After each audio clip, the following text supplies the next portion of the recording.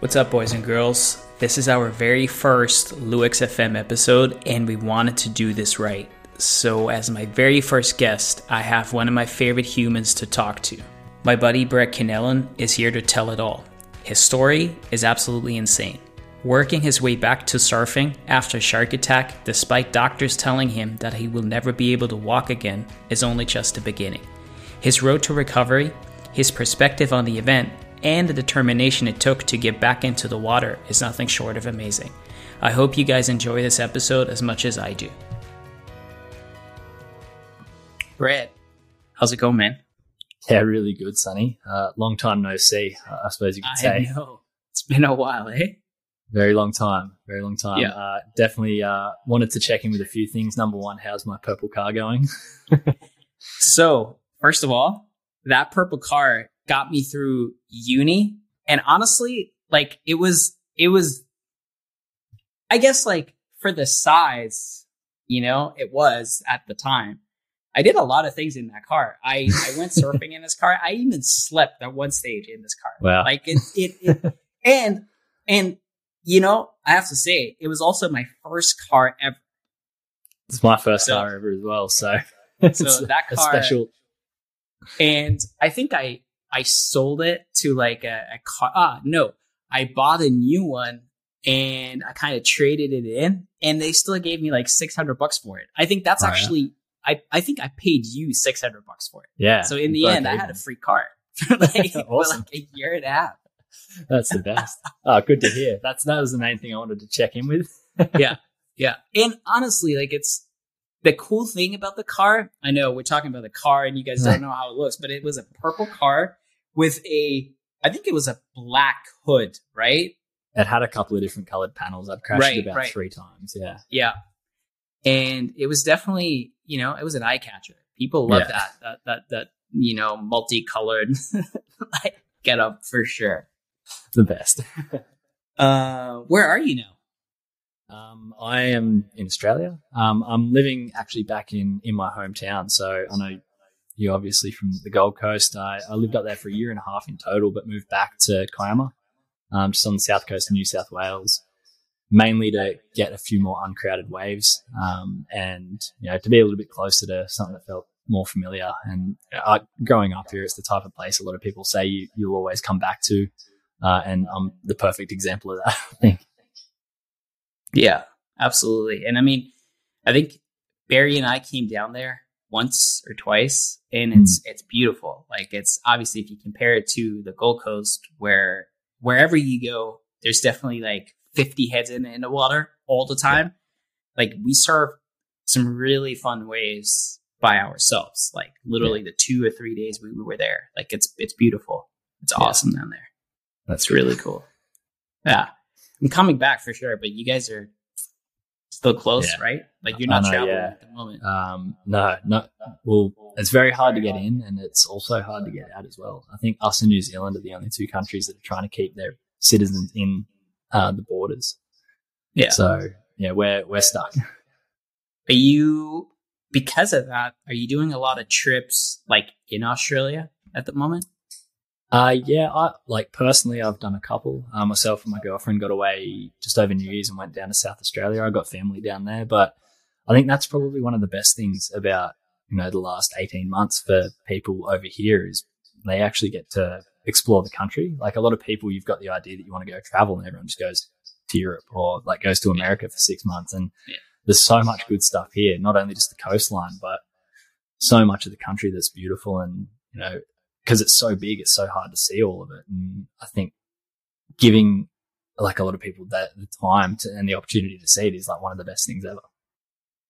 Yeah, absolutely. I think that's where traveling is going as well, right? Like a little bit closer to home. I mean, now obviously because of COVID reasons, but I think in the future when all this stuff blows over, I still think, a lot of people, like you said, right? Like for me, it's the same. Like I live in Europe now and I haven't really explored Europe, right? Usually you're staying put in one place and then like you kind of travel to Indonesia or the Maldives or like, whatever And that's kind of like, that's the definition of a holiday. But I mean, there's a whole lot of great places like very, very close by.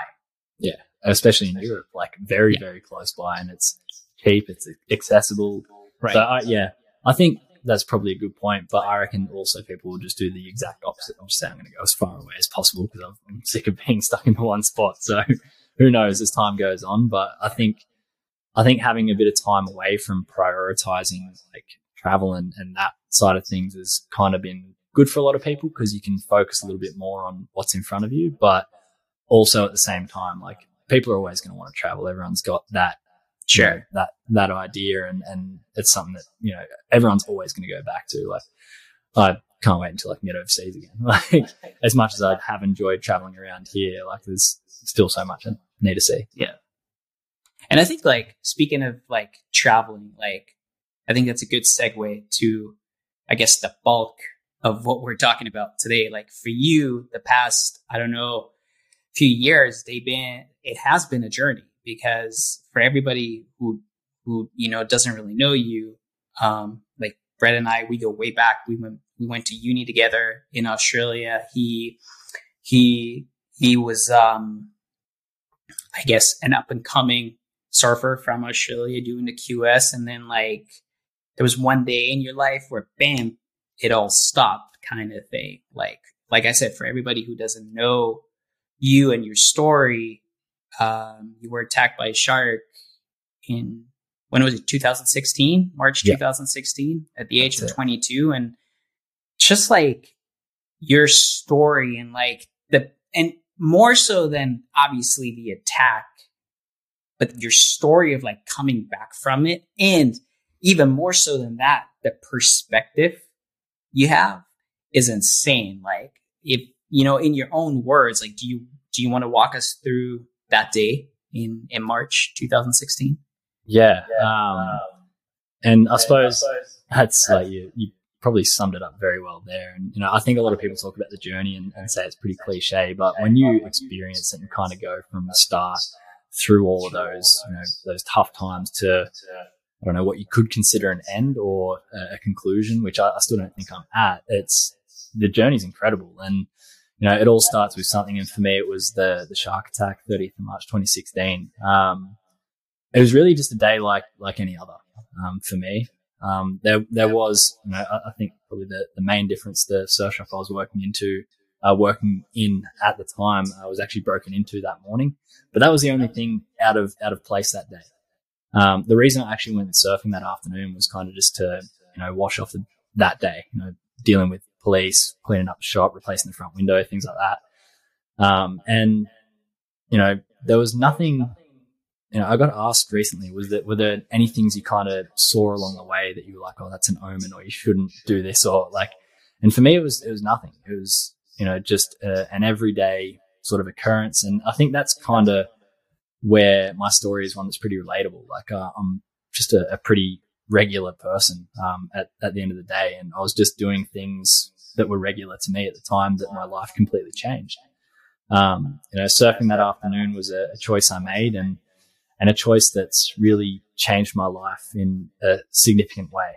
You know, when it comes to the shark attack itself, that moment for me in sort of realizing the enormity of it didn't happen right away. Like a lot of people think you get this feeling of like, oh shit, like this is happening right now, this is bad.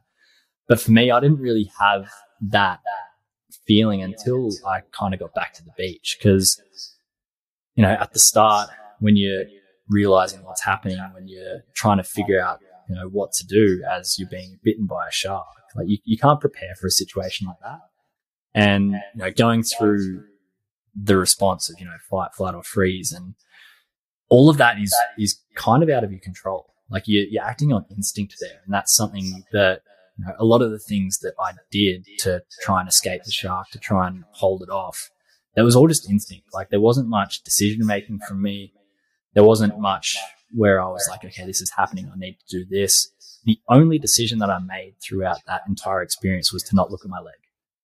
And that's, in a strange way, how I was kind of prepared for that moment, because I'd always thought to myself, if I did get attacked by a shark, and it's such a random thought to have and a process to try and go through. But I've always said to myself, if I get attacked by a shark, learn from Bethany Hamilton's story. Remember, she always said she never looked at her arm, and it was something that helped keep her very calm. And she didn't lose blood. And that was really the only conscious decision that I made, because I think when it comes to these big life events like that, there is so much that's out of your control. Like, a little bit of it is a metaphor for life in a way. Like, so much of it is out of our control. And, for me, the shark, the attack, getting away from it was something that I couldn't do anything about. But when I do reflect on the moment and the attack itself and everything that happened, what I really look towards is the key pivotal moments that, kept me alive, that gave me the perspective that I do have, is the luck that I had. Talk about bad luck in being bitten by a shark, and, the odds of that happening is something that a lot of people don't really, a lot of people can't visualize it, like the odds of being attacked by a shark. Like, the odds are 1 in 3.6 million, and it's such a large number that a lot of people, it's where I think when people are afraid to go in the water and are afraid of sharks, I throw that number at them and they're like, even though it's that number, I'm still afraid of going in the water, even though that number is so huge. But going from something that's so unlucky, all the lucky things that happened to me afterwards are the ones that really helped me gain further down the track, especially with the help of hindsight, more of a positive outlook towards it. And, when I talk about luck, it's luck in having my friend Joel there surfing with me that afternoon. It's luck that, when the shark did actually bite through my leg, it missed my femoral artery by 1 millimeter. If it had touched my femoral artery, I would have been dead before I hit the beach. Luck in the way that, it missed my actual femur when it bit through my leg. So it meant that later on I didn't, have to get my leg amputated because there was no risk of infection. Luck in the fact that Joel's wife was on the beach that afternoon, and she's an intensive care nurse, and the only other person walking along the beach that afternoon was also a nurse. So lucky in so many different ways, even down to, when things were a bit more under control and they sent the helicopter. The first helicopter that they sent to Bondi Beach instead of Bombo Beach. Just a miscommunication over the phone. And that might sound unlucky, but the helicopter they sent to Bondi didn't have any blood on it.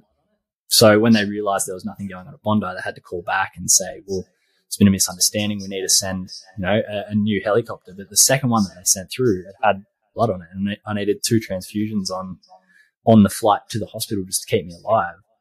So, the luck in everything that happened after being so unlucky is something that did give me a lot of perspective, especially as I continued to go through that journey that we speak of. And that's something that I reflect on a fair bit, like, especially when it comes to trying to, I suppose, rationalize what happened or why it happened. I think, when a lot of people ask me, like, if you had the choice to not paddle out that afternoon, would you have got back in your car and driven the other way? And I say no. Like, I think the fact that all of those things lined up and happened to me, it means that, that event, that life-changing thing, was going to chase me down at some point. Whether it was through, another shark or whatever it might be. I think I was meant to have this experience to kind of give me this perspective that I needed to actually change my life completely. Not that I was living a bad life before. Like, I was very happy with where my life was. Like I said, doing the QS, chasing my dream of becoming a professional surfer. And if I was able to live that out, yeah, I would be very happy. But I suppose the life I have now and what I've chosen to do with it, it's something that is a lot less self-centered. Like, I don't know if other surfers share this thing, and this view that I have about surfing, that it's such a selfish sport. Like, it's selfish. It is, yeah. But I don't think many people realize that. Like, you're out there trying to get the best wave for yourself. Like, you get jealous of other people on good waves. Like, it's a sport that you do by yourself. Like I said, I'd rather surf by myself than with all these people because it means more waves for me. And being able to go from that mindset to something where I can actually, shift and be helpful and try and include other people in, how I want to leave some kind of legacy is something that's a lot more fulfilling. So, the attack and everything that happened on that day, it's a vivid memory. And, when I talk about my story so often, and I always get questions around the attack, and people are always intrigued. Like, a shark attack is such a unique thing, and there's always going to be people that have questions. And I've been asked all of them, like everything from does it hurt to, what was going through your mind at the time. Like, you get asked everything, and that's because everyone is intrigued by it. But I've always taken the stance that, when it comes to me as a person, I'd never really wanted to be defined by the attack or being, Shark Boy or the guy that got bitten by the shark. I really wanted to be defined by what I did afterwards, which I think is a really important part, especially as we talk about the recovery and that journey moving on. Yeah. No, I think with shark attacks, I think it's in the same kind of realm as surviving, or especially surviving a shark attack. I think it's in the same kind of realm as surviving a plane crash, right? Because it doesn't usually, well, I wouldn't say it doesn't usually happen, but it's one of those things, it happens, there's so many planes, landing and departing every day, and not a lot of stuff actually happens. And I think it's the same with sharks in the water. I mean, there's a lot of sharks in the water, but then when it happens, usually it turns out pretty bad. Yeah. Right. And I think for me, it's that's the, I guess in a way, the drama that comes with it, that's very intriguing. Right. And I think that's why it's so interesting, especially when you talk to somebody who went through this, because usually when we see shark attacks, right, we see them on TV and they're over sensationalized and they're not real. So obviously being able to talk to somebody who's been through it and obviously lived all aspects of it, I think that's what makes it really, really intriguing, right? That part, that drama in a way. Mm. The other thing too that I've found, that is all definitely, one of the things that a lot of people resonate with it in a way that they can't. And I think that is the other thing that I've found is people are really intrigued by it because it's so foreign to anything that we experience as humans. I was a part of the food chain, and that's such a strange sentence to say because as humans, we escaped the food chain so long ago. Yeah.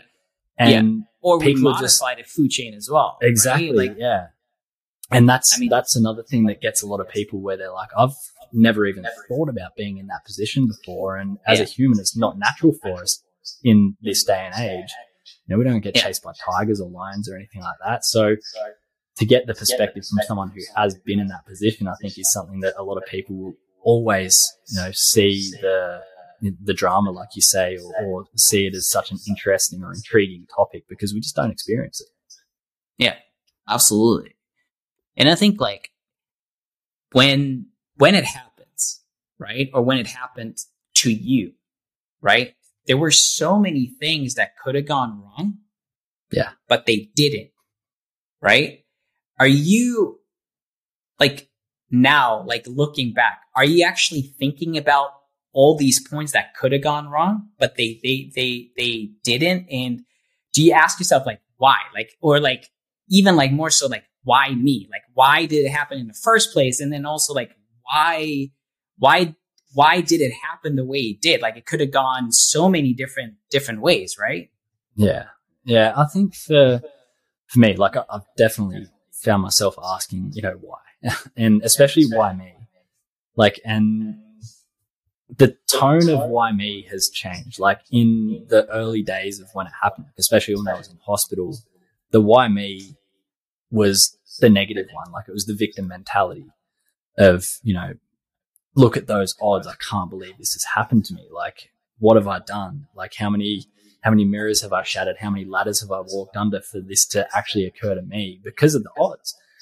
But then as I was able to gain the perspective and I look at those things that could have gone wrong and have seen them go right, and I think, well, actually, why me? Why have I been given this story and all these incredible things to talk about? And that's something that really helps me find the purpose and the meaning out of the actual attack. And I think that is something that was essential for me to actually grow from it, rather than, have that be my reality and have to live that out every single day. And that's when you do become defined by the incident. When you say, why me? Why has that happened to me? That automatically defines you or constrains you to being the guy that got attacked by a shark. Whereas now I have a different perspective where I can focus on the fact that I'm so lucky to still be here, first of all, but to be able to, do all these things that I'm able to do now and provide that as a way for other people to learn. Like, the unfortunate thing for a lot of people is that growth often doesn't come without some sort of pain or sacrifice or a negative event. It can definitely happen without these, but you talk to a lot of people where these life-defining or life-changing moments are usually because of something bad. And because you wouldn't do any, if nothing happens in a way, right, there's no need for change, exactly. Right? And I guess, in a way, traumatic experiences, right?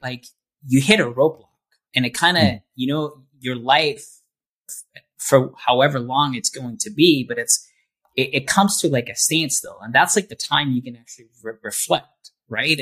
And see, okay, well, maybe, I have to make some adjustments here, or, implement some changes there. But back to the original question, it's kind of you say, all right, first I was kind of the victim, and then it turned into an opportunity, or more of a, I guess, a calling. But that shift, it doesn't happen overnight, right? No. There's a process involved, and a process that I guess includes a lot of pain, a lot of frustration. And I wanted to talk to you about how, when did that shift happen and why it happened? Who helped you getting through these, I guess, with everything, right? We go through these stages, right? Of anger, grief, and so on. So I wanted to know, who helped you getting through all this to the point where you are now? Yeah. The short answer to that is my dad. The longer and I suppose more insightful answer is around the support. When I did have that victim mentality, especially when I was in hospital, was around, I was looking at all these people, and I was so fortunate to have, so many messages on my phone come through, people visiting me in hospital, people calling me, wishing me well. And at the start, I couldn't really acknowledge that because I was sitting there so deep in what I was going through, thinking even though they are wishing me well, they don't actually know what I'm going through because they haven't been there themselves. And that's a toxic way of actually looking at the support that's around you. And when I say my dad was one of the biggest things that changed me there, was because he got me to start looking at my situation in terms of those other people. And he started out just by pointing out, my family and what they were going through. As I started looking at my family and how they were going through the experience too, with my sisters, they were both living away at the time. They were trying to get flights back to see me. They were dealing with the media, which is always a terrible part of the experience. They were going through a lot. My mum was amazing in hospital, but she was dealing with the surgeons, trying to do research, which is she's not qualified for, but she was really the decision maker. And that's a lot of stress on her because she felt like the outcome of my surgery or anything there was going to, kind of reflect on her decision making. But my dad, after pointing these things out, he kind of gave me his own experience and shared his perspective on the situation. And it's important to know what my dad's background is. He's worked in emergency services his entire life. So he was a firefighter and then worked his way up through the ranks there. But usually in critical situations, he's the type of person that can jump in and provide help or, be the hands-on person because it's what he's done as a career. And because my parents only lived about 5 minutes away from Bombo Beach, they were able to get there before I was airlifted away. And he said that he was driving on the beach and he had all these ideas in his head of, how he was going to be able to help, just kick into what he's used to. But when he got down to the beach, he was actually just being held back, not being able to provide help, watching as a bystander. And the words he said to me was, I was watching you go the color that people go right before they die. And him being able to outline his own story and, the way that it had also affected him, not only got me to realize that I could actually be a little bit more vulnerable in my own emotions and my experience, but it got me to realize that my story, the shark attack, the incident on me was actually affecting those around me as well. And on a bit more of a broader sense, it got me to realize that everyone sort of has their own struggles and their own setbacks, not only just for this specific moment, but this is just a thing in life. Like, we'll all go through struggles at some stage. And, whether your struggle is a shark attack or, another trauma or just a combination of a lot of things that can happen in life, going through those struggles is perfectly normal. And that's why I say, it is unfortunately how we learn and how we grow. But getting that perspective was something that got me to actually look at the support that was around me and start embracing it rather than pushing it away. And as I started to work through my recovery, I realized that I wanted to put in the best effort I could to kind of say thank you to those people, because when I gained the perspective and realized how important it is to have those people around me, that was really what spurred me on and got me to want to, be more active in my recovery and actually, get better and really turn things around. So, I think a lot of it does come from that support. And, I was, like I said, very fortunate and very lucky to have a great amount of support around me. And, a lot of times when we do go through a tough patch in life, or if we suffer something that is like an injury or a setback like that, we often think we do have to get through it by ourselves, but we can actually lean on others and use them to help us get through those tough times as well. And I think for me, that when I look back is one of the key things that helped me shift that perspective.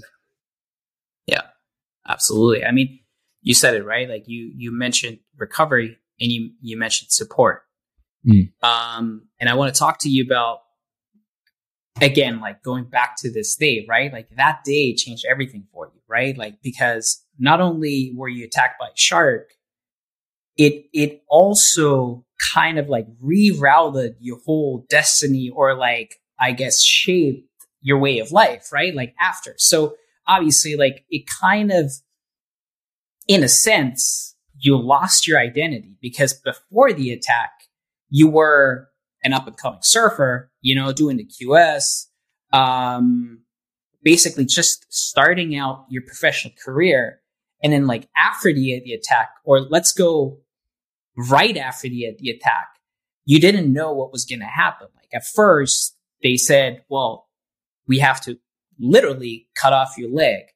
Then it was kind of like, oh no, never mind. We can save your leg, but you will never walk again. And then once that initial shock was over, they were like, oh no, never mind. You will walk, but you will never surf again. And now fast forward, a couple of years, you're surfing, you're shooting your own documentary, which we get to it later. But like, how, from a mental health point of view, like how was it to like deal, and not only deal, but process, all these initial, I guess like fates in life, right? Like what went through your mind, and like, how did you get through it? Like from, okay, we have to cut off your leg, to like, oh no, you just can't walk again, to, oh no, you can't surf again. Right. Yeah. That was tough. And like, when I do look back and, what really got me into that position where I wasn't acknowledging the support, and when I did have that victim mentality, it was really a result of that loss of purpose and identity. Because, up until the day that I was attacked by a shark, and even on the day, like training to chase the dream I'd had since I was 11 years old when I first stepped on the surfboard, like everything in my life had been leading up to this one point. And, surfing for me, it wasn't just a sport. It wasn't just a sport that I happened to be good at. It was, my career. Like, I went and did surfing studies with Sonny at university, which, I need someone else to clarify that it's a real subject, because people still don't believe me. Yeah.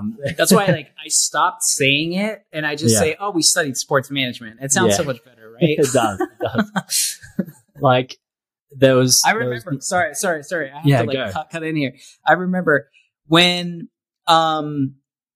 it was my graduation, And at the time I was doing 2 degrees, and because I wasn't going to my first graduation, I got all my diplomas in one go. So I got like 3 diplomas, right, at the same time. And when they said like, oh, okay, here is your diploma, and over loudspeaker as well, they go like, here's your diploma for surfing studies. Like, people were literally laughing. Like, I could hear them talk like, wait, what? Like, that's not even like, that's not real.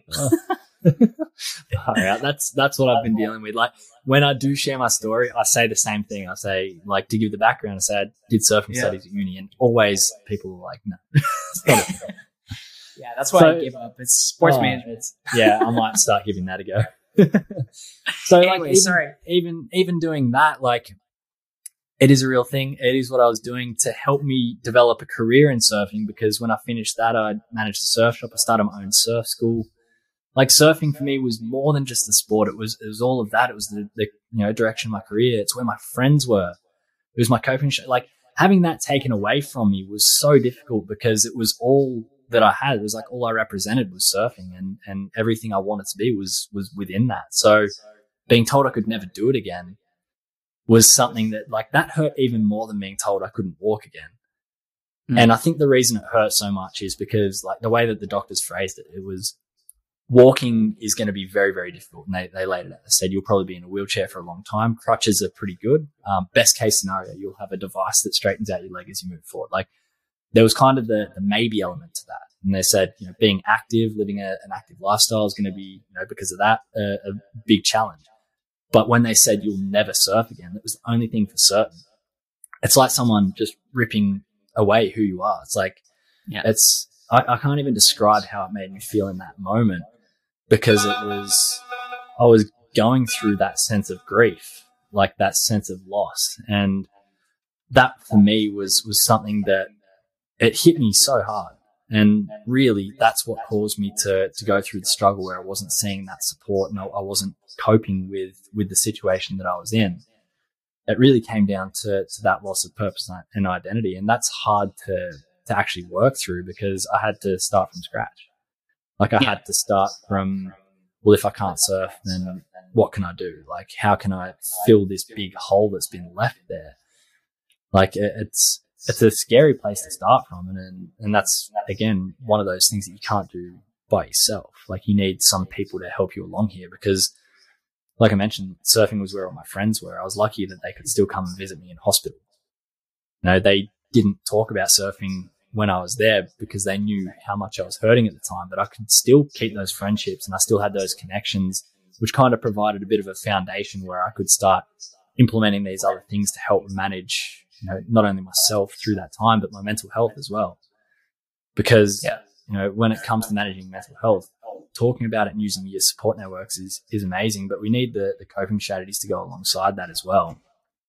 Those tangible things that we can actually implement to manage our mental health. And the very first thing I did, and I didn't know I was doing it at the time, was to go outside in the sunlight. Like, I literally was just sick of being inside for weeks on end when I was still in hospital, and I just asked to be wheeled outside. Like, I didn't know that sunlight is actually something that's good for your mental health. Like, it's backed by science. Oh, for sure. Yeah, absolutely. I just knew it made me feel good, and it was something I wanted to do every single day. But the thing about using sunlight as a coping strategy is, it gets cloudy from time to time, so you can't use it every single day. So for me, that process started building different things I could do to kind of fill that gap that surfing had left. And that really helped me through the recovery, because as I got into my recovery, surfing kind of got reintroduced as a possibility. And that's something I didn't really expect. But having these other things that I could work on and leaning on the support that I had really helped me work through the recovery as I was trying to eventually get back to these goals that were set around, walking again and getting back in the water and surfing again. Yeah. I mean, what I wanted to know is, like, who set these goals, right? Was it you, or was it like a combination of like doctors, I guess, like PTs, family members, and obviously yourself as well? Because, like, obviously, again, it's all about the process, right? Like, first, all right, you need surgery to save your leg. Then you need whatever rehab to be able to walk again. And then from there, your ultimate goal was, well, I want to be surfing again. So obviously, being able to walk helps, but then like there's this whole other, like, I guess like training regimen that you have to go through in order to just step on the board again. So like these like, when it comes to goal setting, like when did you actually realize that, hey, shit, I actually have a real shot at walking again? And then further down the line, it's like, oh shit, I actually have a real shot at surfing again. Yeah.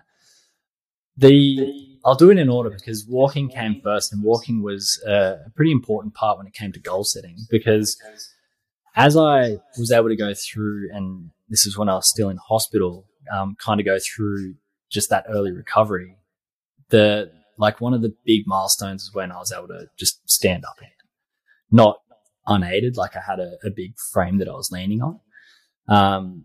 And it went from just standing up to they let me kind of shuffle around the room. Like I still wasn't able to put any weight on it. But then the distances I was allowed to go kind of got increased every single day. So goal setting for me at the start, it looked like, okay, I'm going to do like 1 lap of the ward. And then the next day I was like, I'll do 2 laps of the ward. Not properly walking, but still moving around and trying to get a bit of movement there. And it got to the point where I just spent like an entire day just walking laps around the ward. And I was just so happy to be up and moving and to be doing these things. And I'd realized that, as I was going around, I was able to maybe put a little bit of weight on it. I didn't know how well it was going to work, but feeling like I could kind of walk again came just through my belief of if I can keep improving, little bit by little bit every day, then I might be able to get back to a point where I might not have to be on crutches. I can maybe walk around a little bit more. And I just took that approach to the recovery. It's just trying to do a little bit more every single day to try and improve where I was. Like that was such an important part of the mindset there. But as I left hospital and kind of went into, this big wide world of this is my life now. And, the recovery, it's not up to the specialist now. It's up to me. I felt, a little bit lost, but I was lucky that I had my physiotherapist to actually help me along the way. And he's actually the person that I credit with setting the goal of surfing again. Like without him, I probably wouldn't have put that down as a goal, because I only came across this recently. I looked back at the message that he sent me while I was still in hospital. He just sent me a message, introduced himself, said, we don't know each other. I'm friends with your mate, Joel. I've got a physio practice in Kiama. When you're finished, come and see me. I want to help you with your rehab. And then the line that he had at the bottom of it was probably the most impactful thing to the way I started looking at my recovery. He said, people fail not from aiming too high and missing, but it's from aiming too low and actually hitting those goals and leaving all of this potential on the table.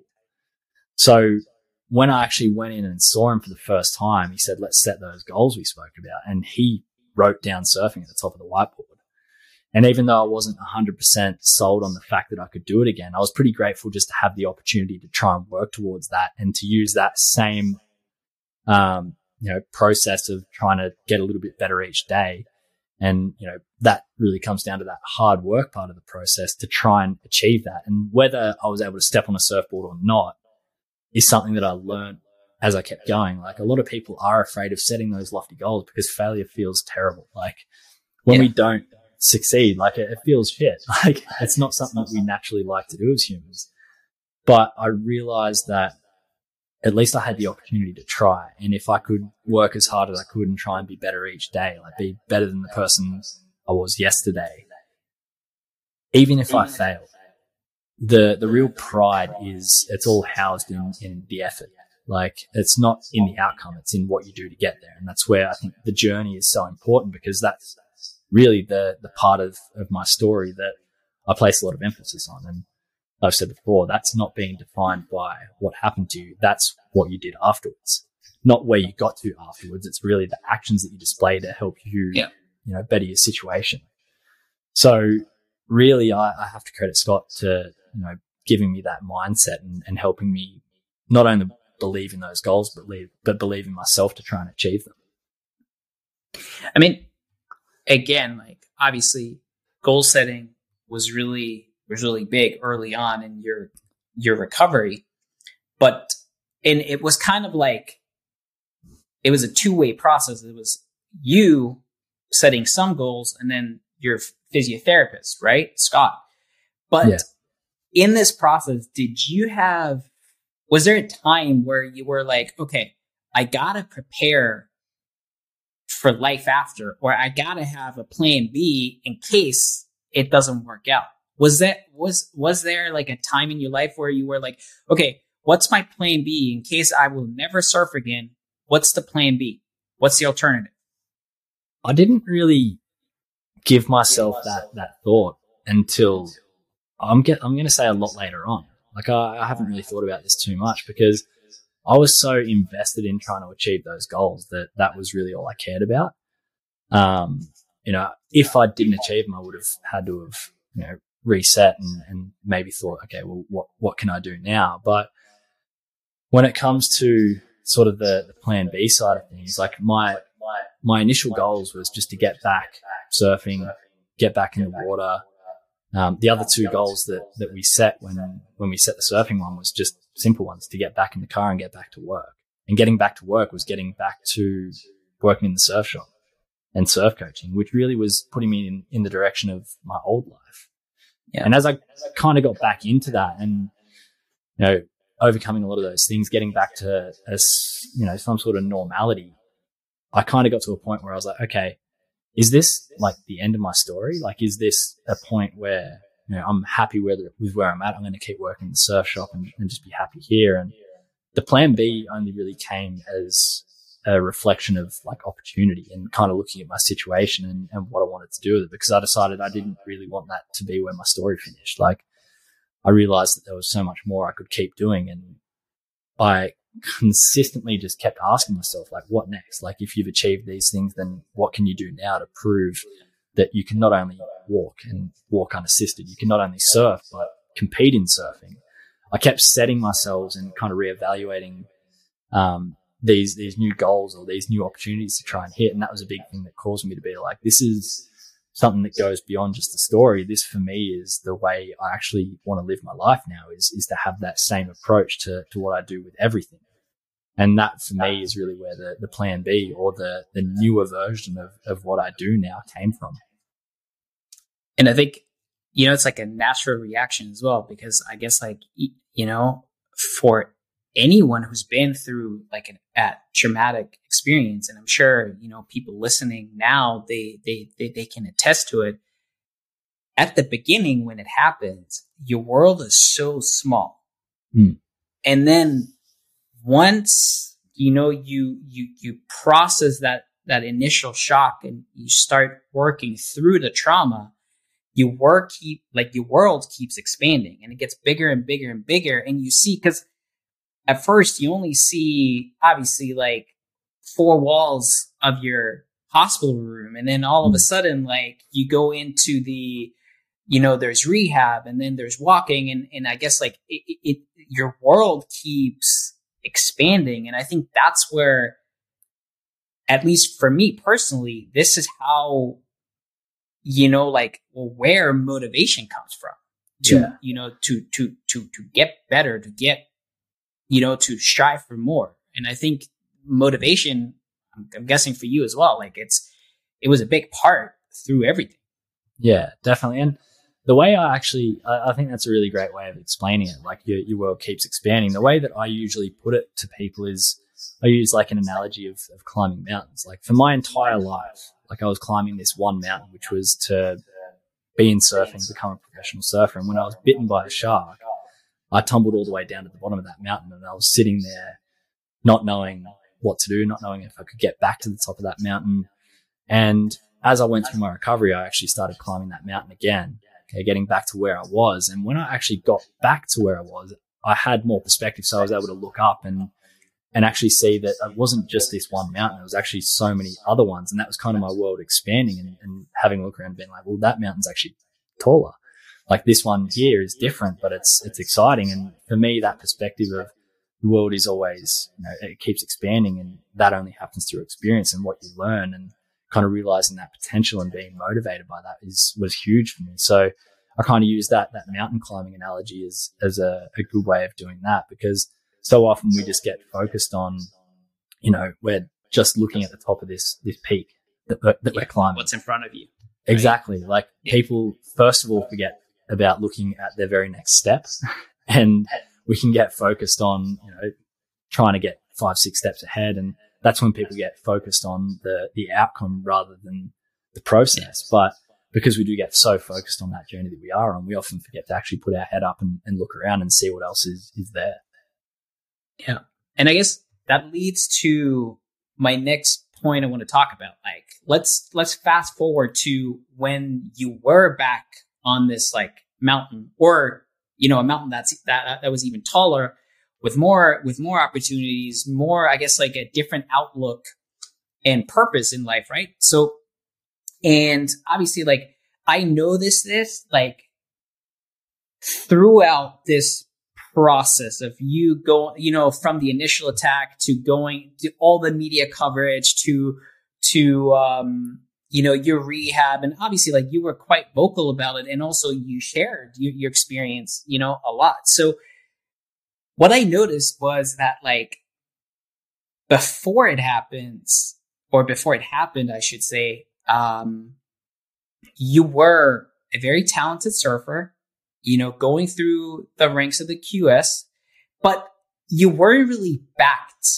by, big brands or sponsors per se. And now, like, today, obviously, like, your profile raised quite a lot. Like, you have Visla who's backing you. You have, other sponsors, right? So I want to talk about, do you think that and I guess the way I want to put this is, like, do you think the shark attack, everything that happened needed to happen in order for Brett as a person to be relevant enough or to be interesting enough to get picked up by all these brands? Do you think it was, they kind of like piggybacking off your story, and this needed to happen in order A needed to happen in order for B to happen? Or do you think that was just I guess also part of the journey, part of the process? I think there's probably different pathways that comes by. Like, everyone's journey is a little bit different in that regard. I think I realized the same thing pretty early on. Like, when the attack happened, and especially in the early days when it's all going through media and stuff like that, when I was like growing up, and, I look at what my favorite surf magazines were and my favorite websites, and I always wanted to be featured on like Stab magazine. And the day that the attack happened, actually, it might have been the day after, they put up a post of like my most recent clip, and it had the title, "Oh, the guy that just got bitten by a shark actually rips." And I was like, it's taking this for you guys to put this up. And like, for me, that was the thing where I was like, well, at least I was able to get, one of my videos on Stab. I've been able to tick off a bit of a lifelong goal there. But I think it does, unfortunately, sometimes take something like that for people to really take notice. But when it comes to, being supported by some bigger brands, and that's another thing. Like, when I was younger, I always put so much pressure on myself to pick up a sponsor for some reason. Like, you put so much importance on that, and it's really not what matters. For me, like, if there's any advice to younger kids who think they need to pick up a sponsor, it's, first of all, don't worry about it. Hopefully you've got parents that are supporting you. Like, I was lucky that I had my parents that were very supportive. Being sponsored isn't, the be all and end all. Like, it helps with exposure, but a lot of people think that just means that you got to have, you got to surf the best and get the best comp results or whatever. But really, getting sponsored, you got to stop thinking about it in the way of you, like, I deserve this. And that's kind of what I had up until that point. And it's, again, it kind of adds to that selfish point of view that surfers often have, is like, yeah, I was pretty, not arrogant, but I felt like I deserved some sort of recognition. And I think a big part of that is you look around and you start comparing yourself to others and saying, like, oh, I might surf better than them, or the same as them, or I've had the same results as that person. But one thing I've realized is that for me, I don't really take much pride in putting a sticker on the nose of my board, because I'm really just sponsored as not so much a surfer, but as a good person. Like, that's really what it comes down to. Like, people, if they align with what, if you have good values and people want to align with that, then it'll work out. But it's really not the be all and end all. As I look back, like, I was able to achieve more by being attacked by a shark than I was if I had sponsors beforehand. But if you could rewrite the story, right? Your story, your personal story. Yeah. Would you rather,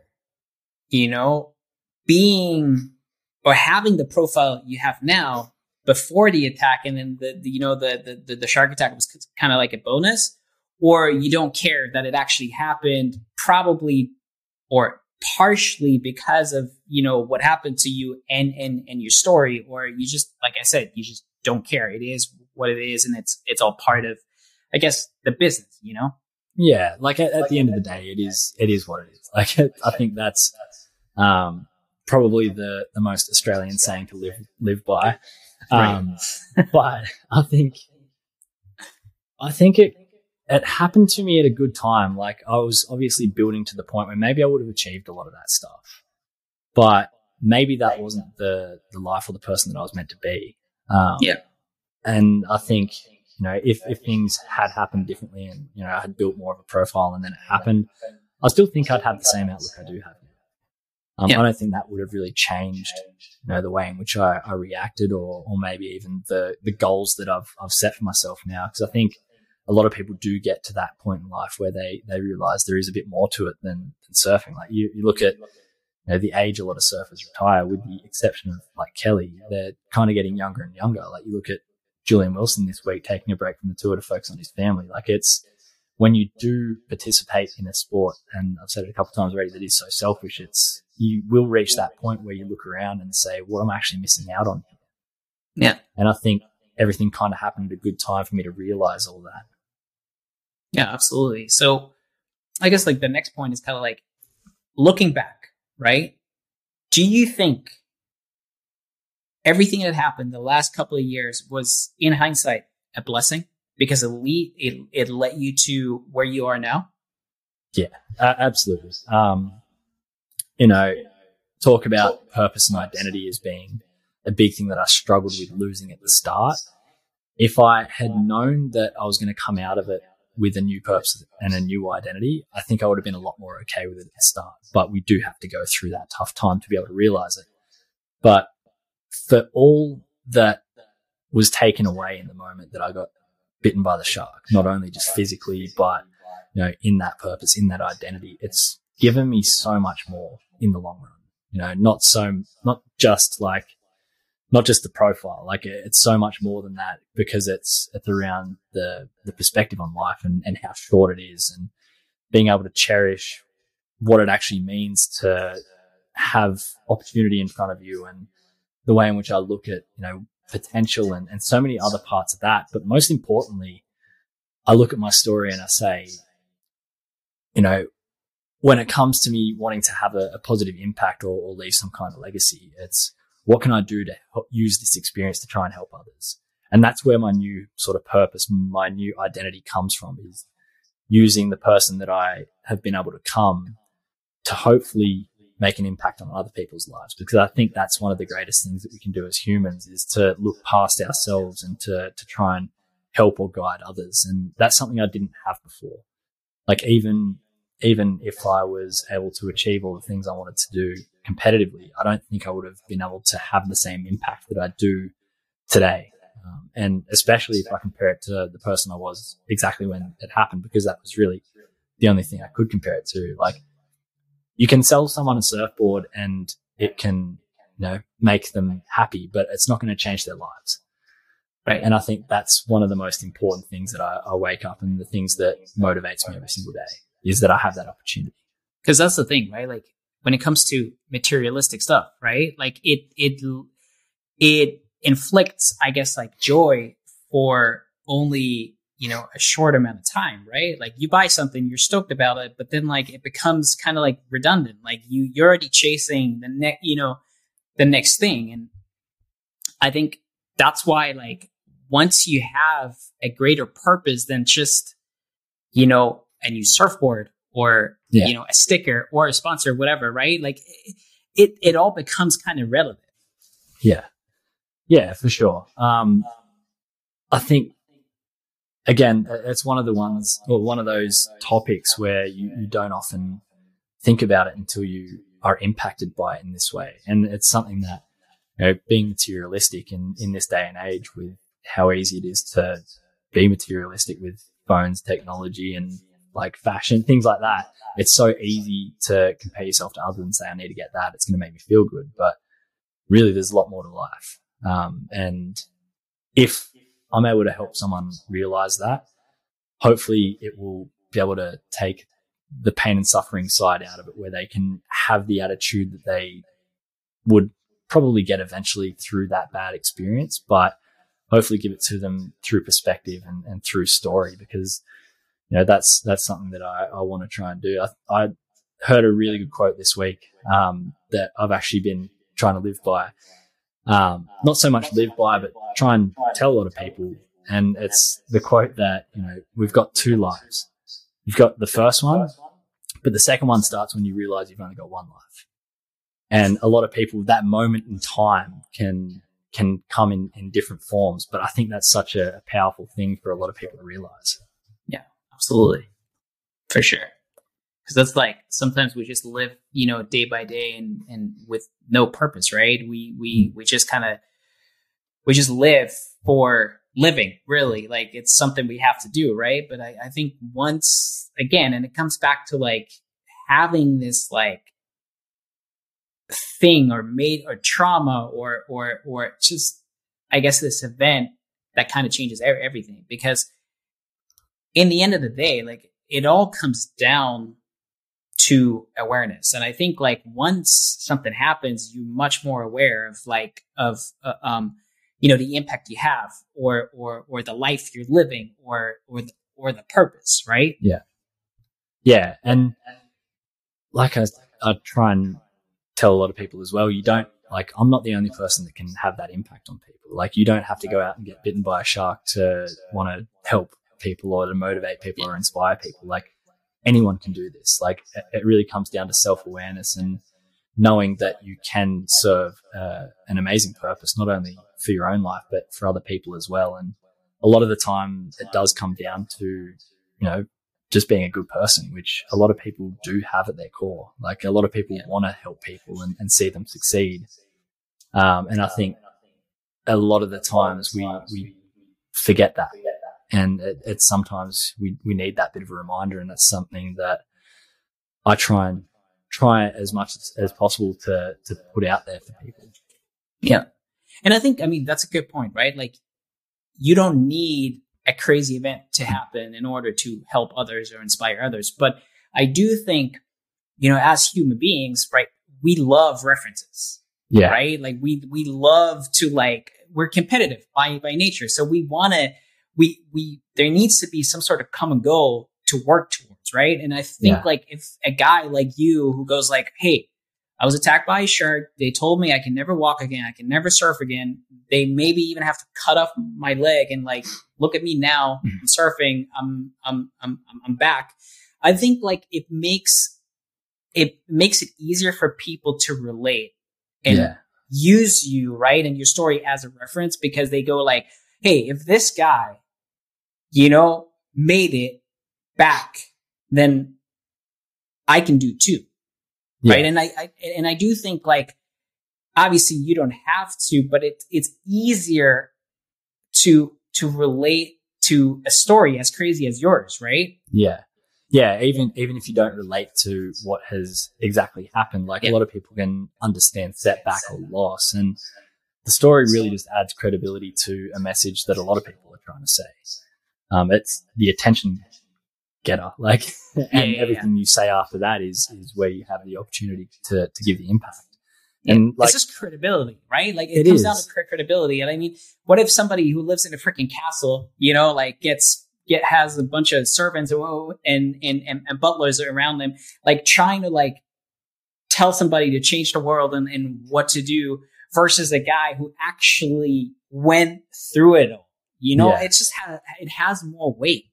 Yeah, it definitely does. And it depends on how you look at it and what scale you look at it as well. Like, I'm not going to say that everyone has to go out there and, shout your own story from the top of a rooftop and hope you're going to help people, because, unfortunately, you see a lot of people who will call themselves like a motivational speaker or a life coach. And when a lot of people do sit down and listen to them and realize that they've just wanted to feel important and give themselves that title, that there's no real substance to it. It's not saying that person can't help anyone, because they, I always say it's about the scale, because if you just want to help one person, anyone can do that. You can sit down with your closest friend and help them.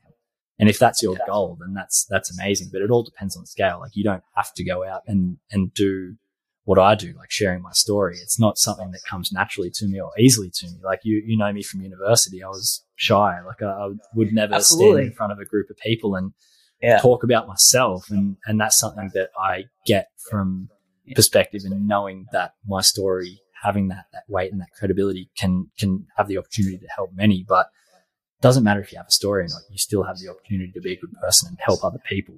Even if you are the person living in the tower, maybe give one of your servants a longer break for lunch. Like, it all comes down to the small things, right? Absolutely. And I think it also comes down to, again, motivation, right? Like, why you're doing it. Yeah. Right. And I think you touched on it already. Like, sometimes with life coaches and I guess life coaches or business coaches or whatever, it's not necessarily that they are wrong or they're doing it the wrong way, but sometimes it comes down to they want to make money, right? It comes down to actually monetizing their knowledge, right? Yeah. And versus somebody like you who is genuinely interested in helping people, right? And I think that should be the bottom line. Like, the main motivation should be helping people, and not making money from it. You can see that clearly in the mental health space at the moment. Like everyone that's working in the mental health space at the moment in Australia, I can't speak for other countries because I'm not sure of exactly what it's like, but everyone working in the mental health space in Australia is doing it at the moment because they care. Like, they've actually started, there's no like wealth of funding that's in the mental health space. So you're not doing it for the cash.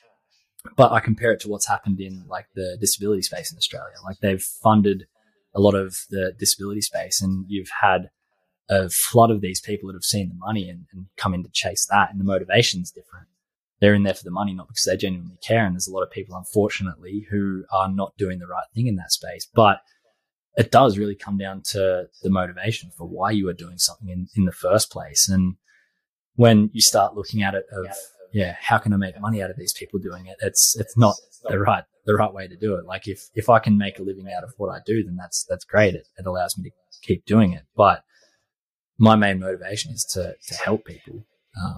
A lot of people, for myself, that's why I've never called myself, a life coach or necessarily even a motivational speaker. Like, I call myself a storyteller because that's what I do. I share my story. Like, I don't have the life experience to be a life coach. Yeah. No, I think, and that's a really good segue as well, because you are very involved in mental health and you actually work in the industry as well. Like, do you want to tell us a little bit more about the MHM movement? Yeah. So, something that it's probably good to explain, like, how I got into that, because when I did get to a certain point in my recovery, I did realize that I wanted to use my story to help others. And I didn't really know how to do that. Initially, I thought it was going to be through being a figure like Scott was for me. So seeing people go through trauma and being there to not only support them through the physical recovery, but also the mental recovery.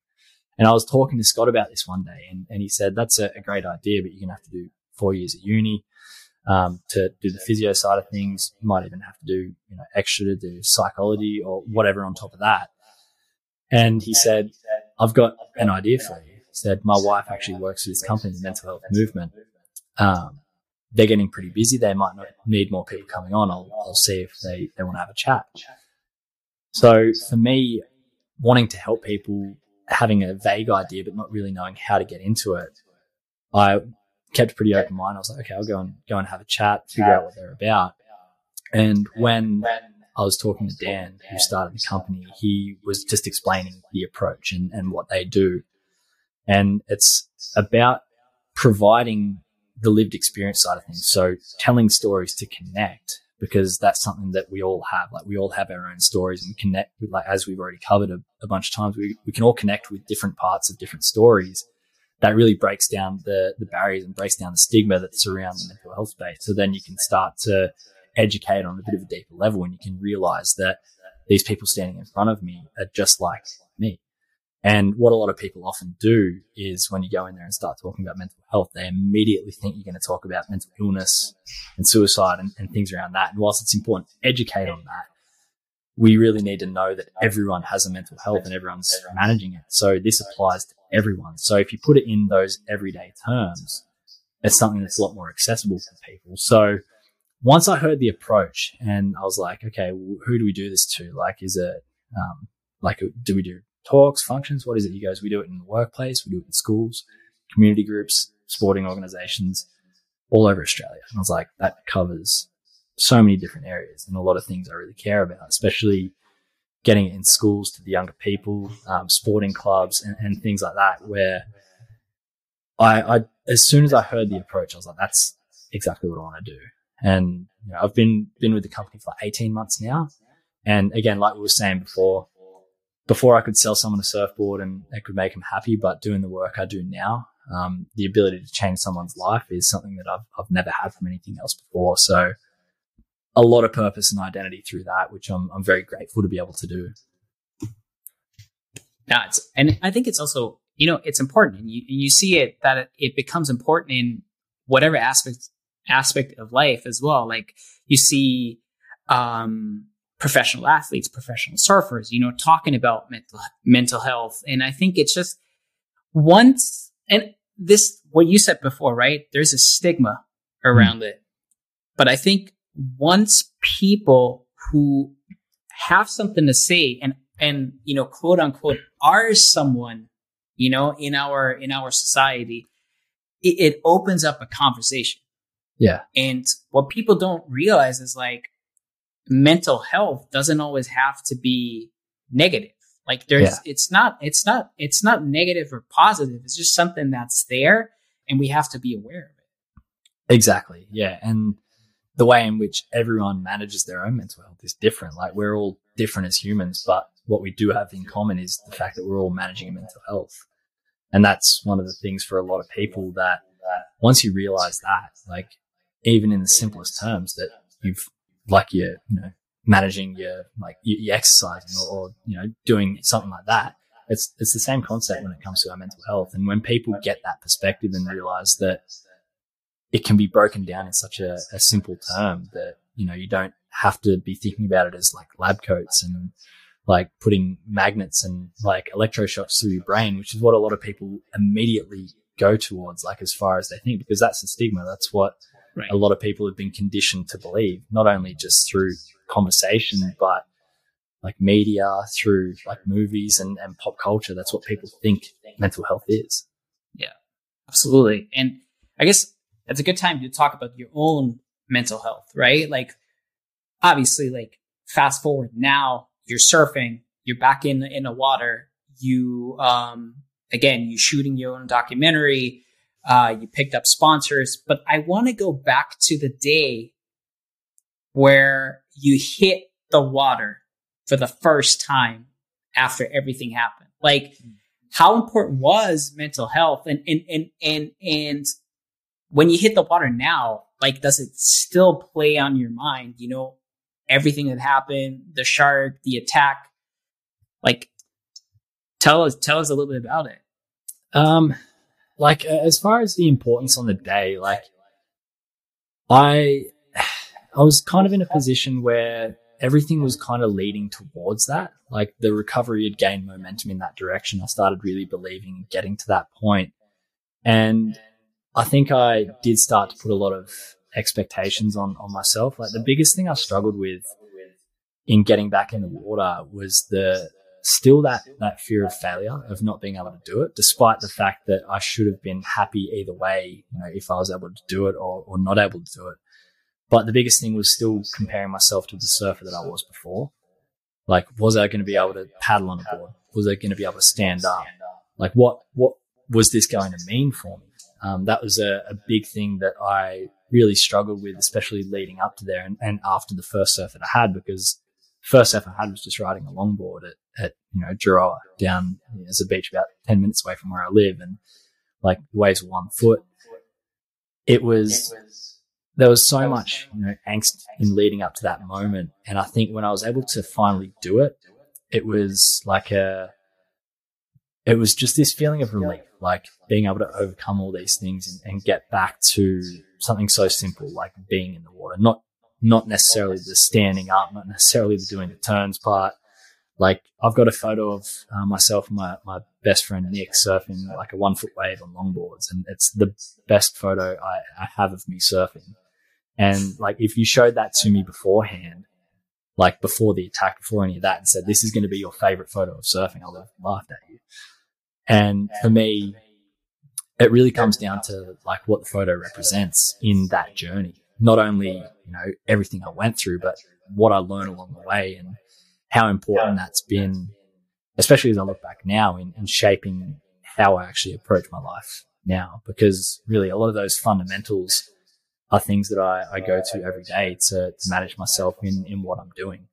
Because that was like the biggest thing. Like the physical recovery was one thing, but the mental recovery was something that was a lot more difficult and took a lot more time and a lot more effort, and being more deliberate in trying to actually take care of it rather than, just going to the gym and working out. Like, it was a lot more, difficult and intimate for me as well to work through that. So having the tools to better manage both sides of my life is something that has helped me massively now, and something that helps me continue to be in a pretty good space myself, which is really essential when it comes to being able to provide some information for other people when it comes to mental health. What's your relationship to the ocean and sharks, I guess, in particular now? Now is the same as before. I don't think it's changed my relationship with the ocean. If anything, it's probably given me more respect for sharks, which I think is a surprising thing for a lot of people to hear. The respect I have for sharks comes from knowing how good they are at what they do. And it's an unfortunate place to get that perspective from, being, like I said, on the other side of the food chain there. But one of the things that happened early on in hospital was they were trying to identify what shark it was. And this was actually a write-up in the paper, was they were trying to figure out what shark it was, because they said, if it's, we think it's a great white. If it's a bull shark or a tiger or anything else, let us know, because, we can go and hunt them and cull them.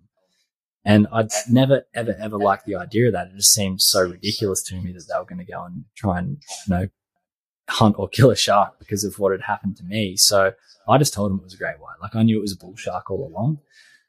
But I just said. So wait, it was a bull shark. It was a bull shark. It's still reported as a great white. Yeah. Cause all the media, like all the articles online, it talks about the great white. Yeah. And that's because that's within the record. Right. So there's a newspaper heading that says shark attack survivor doesn't want shark culling. And it came from that. Like, they didn't necessarily know that it was a bull shark, but I said, I don't want them hunting the shark. Yeah. So I think, having that perspective, and I think, again, that's something that surprises people. Like, how can you be bitten by a shark and not have any bad feelings towards them, or, not look at them in a different light? But they really are incredible creatures. I was actually able to get in the water probably 2 months ago, and actually just dive with some grey nurse sharks close to where I live here, which is obviously a completely different shark, nature-wise, to a bull shark or anything else. But it's just so incredible to be up close with them and look at how amazing they are, just in design, in behavior, in so many things. Like, I've always got so much respect for sharks and will always advocate for their preservation and more understanding and knowledge of them for a lot of people, because I think the time of a lot of people viewing shark purely through the lens of Jaws should start to hopefully erode, and people can look at them for what they are. Absolutely. And I think, obviously, you know, now we talked about your story for the last hour or so, and I said it in the beginning, it's a crazy story. And we also talked about you shooting a documentary about everything, and I guess like everything that happened, but also like what's happening now. Do you think, like, for you, was that just something you wanted to do? Like, that was like a natural part or the missing piece of this whole puzzle? It's an interesting part of the whole puzzle, I think, because like I said at the start, or not so much at the start, but like I said, I'm not the type of person that necessarily, wants to, or that's, super extroverted. Like, I'm not the type of person that has always wanted to, put my hand up and say, look at me, look what I'm doing. The nature of being attacked by a shark kind of puts you in that limelight. And I know early on, like, you get a lot of contact from different, TV stations or broadcasting companies that will offer to buy your story so they can do we have like 60 Minutes here in Australia. They'll do something like that, which is highly sensationalized, focuses entirely on the attack. And really, it's not the way that I ever felt comfortable selling my story. Like, I talk about selling my story as something because that's always the way it was viewed, because people are like, oh, you can sell your story and make money out of it. And I was like, well, I don't necessarily feel comfortable doing that, especially if it's in a way that they're going to portray sharks like that. It really does link in with how I do feel about them. And the other reason is because that was in the early days. Like, I didn't feel like my story was done yet. Like, it's, over 5 years since the attack now, and I'm only just getting to the documentary because there's so much more to the story than just the attack. And it comes back to, what we said at the start, is that it's not about the attack, although we are going to tell the story of the attack, but not just my story. It's other people's story as well. Because, the perspectives of like Joel and Aggie and saving me on the beach the afternoon, like my parents, even like the surgeon, getting those perspectives is really important when it comes to telling the whole story, because, from my point of view, like you get a pretty good idea by, talking to me what I stand for and what this all means to me. But I think it's important to bring those other people in and kind of give a bit of closure on what it's meant for them as well. So not only being able to tell those parts of the story, but to be able to go on further than just the attack, to be able to go on further than just the recovery and getting back in the water, but to address that question that I kept asking myself of, like, what next? Because that's something that has really driven me to try and do more and more in life and take on different challenges, which are a lot, different to what I would have tried before, but that really kind of push the boundaries of what not only, doctors thought were going to be possible of me, but also what I think is possible of me. So that was something that was kind of introduced. I did the Oxfam 100K walk in Sydney 2 years ago, as a physical challenge, but also as a mental challenge to try and get to that point where your body wants to give up, but your brain tells you to keep going.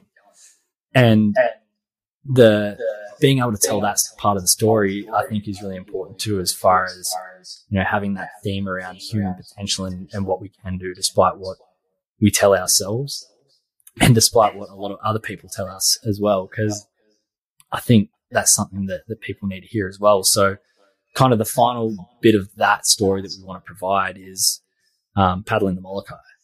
And I think that's significant for a few things, like doing a 52K open ocean paddle, bringing in that ocean element is really important. Being able to do it despite the operation that I've had.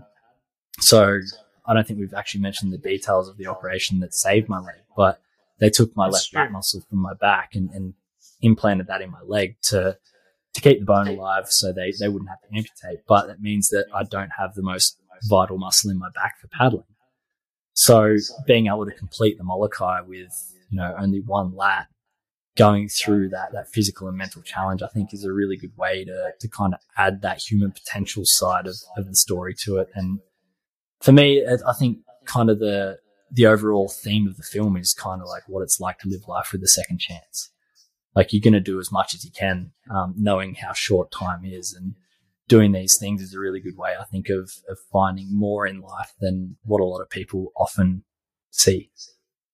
Yeah, I think, and also like this whole project gives you, the chance to actually control your own narrative versus selling it to whatever 60 Minutes Australia or like some news station, and they just gonna run with whatever they want to run with, right? Yeah. That actually fits their agenda and their narrative. And I think that way, or this way, I should say, it creates a lot more depth to the story and significance as well, right? I mean, it's much more meaningful to see the big picture rather than just focusing on one thing, that kind of, one piece of the puzzle, that kind of, and obviously the most dramatic one as well, when there's so many other components that make you today.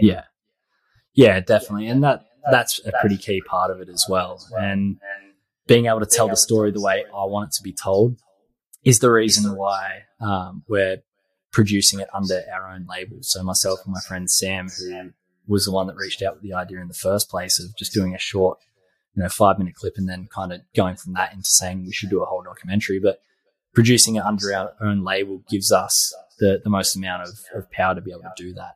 Even down to the fact that, like, I've been doing the interview, so I'm the interviewer when it comes to interviewing like my parents and Joel and Aggie, which is a really unique approach to take.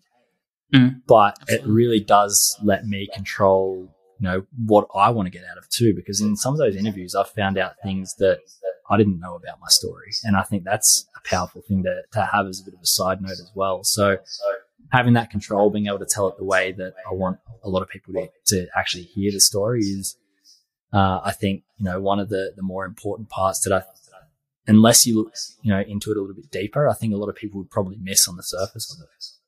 Yeah, absolutely. And I think,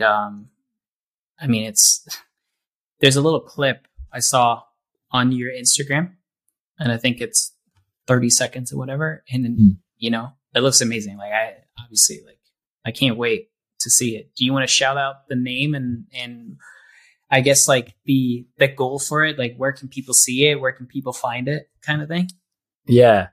The clip that you would have seen is kind of like our proof of concept. So we've actually got a more of a proper trailer that we're going to release in the next couple of months. The film's called Pyrophytic, which is a pretty meaningful title. So pyrophytic it links back to pyrophytes, which are a type of plant that we have, especially in Australia, that need fire in order to actually germinate and grow. So it kind of relates to my story and needing something seemingly terrible to happen for you to actually grow and to become bigger and better.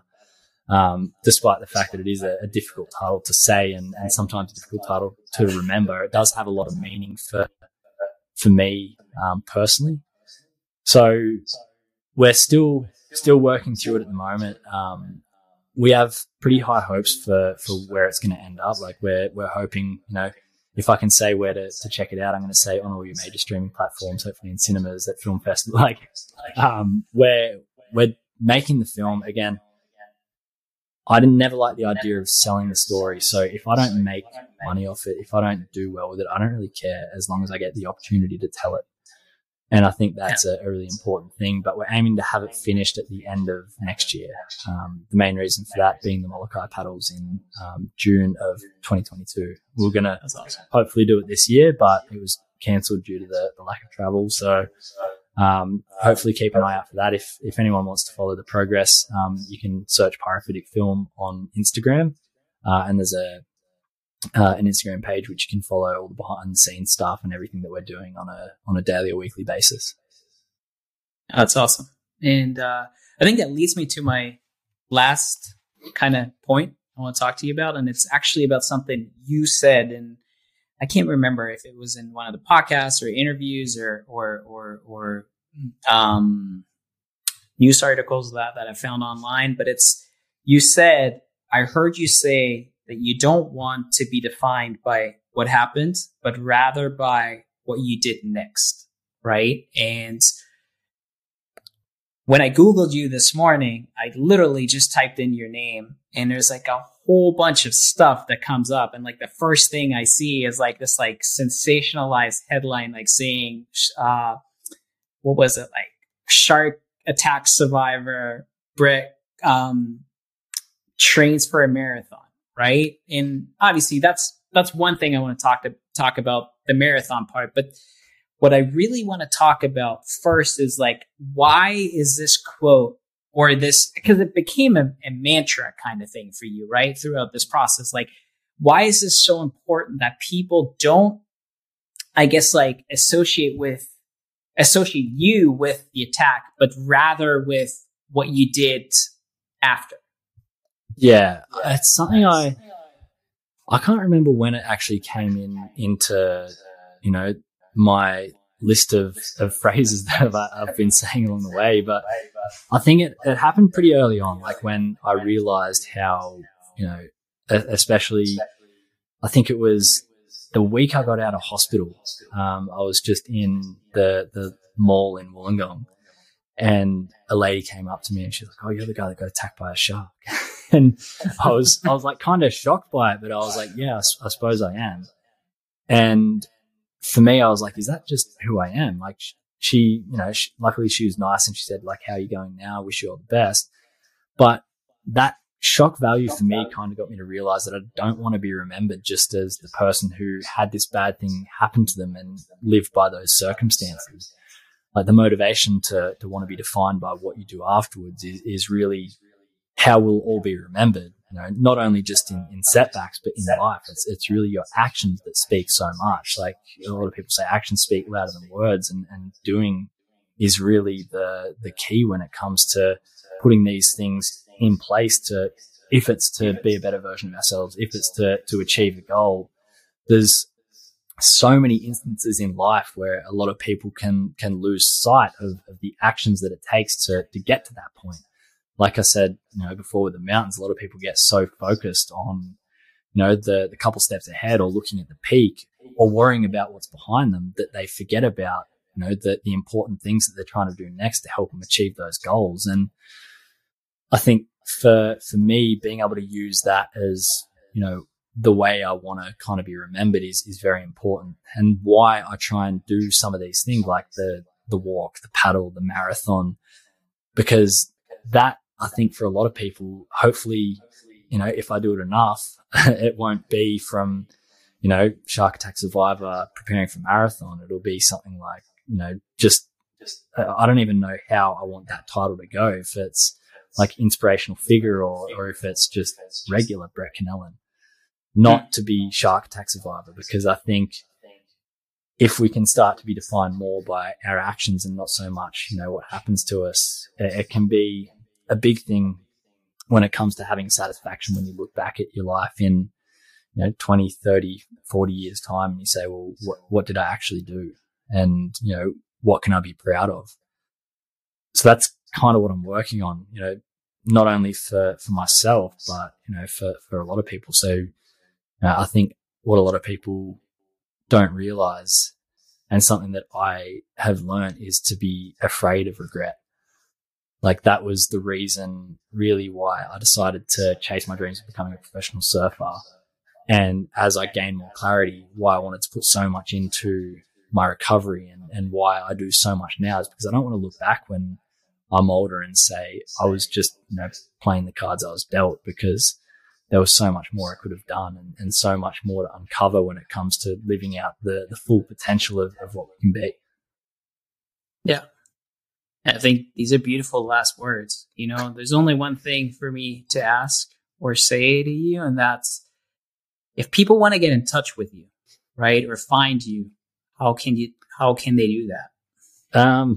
Almost anywhere. On all social medias, if you search my name, it'll come up, whether that be Instagram, Facebook, anywhere you kind of want to find me, I'll be there. I've actually got a website if anyone did want to look at, some of the work that I do specifically.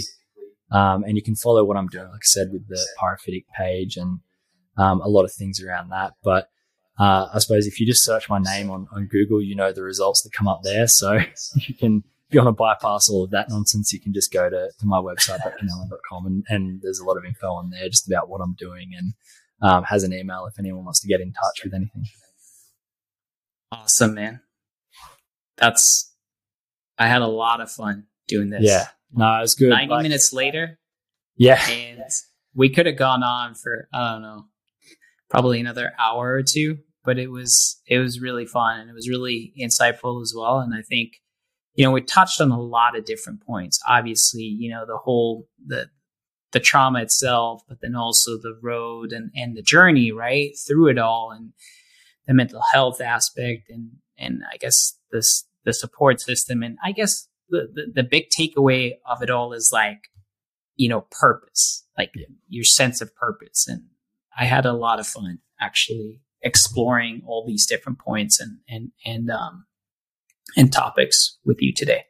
That's good. I'm glad. And I always am interested how I go with telling my story to, people I know or, close mates, because I think there's a lot of things that they don't know about the story, and things that, I think come up throughout it, where I'm always very mindful of that. And I not only enjoy the opportunity just to catch up with you because it's been so long, but I think if you can share something personal about yourself with someone that you already know, it kind of speaks a lot to how important it is to really talk to people and, to be open. And that's something that I love to be able to do through things like this. So I've enjoyed it too. And I can say I've learned as well. So being able to talk, I always pick up new things, not only just in my own story, but different perspectives that people tell me about it and the way they interpret it, which mean a lot to me as well. So I think that's great.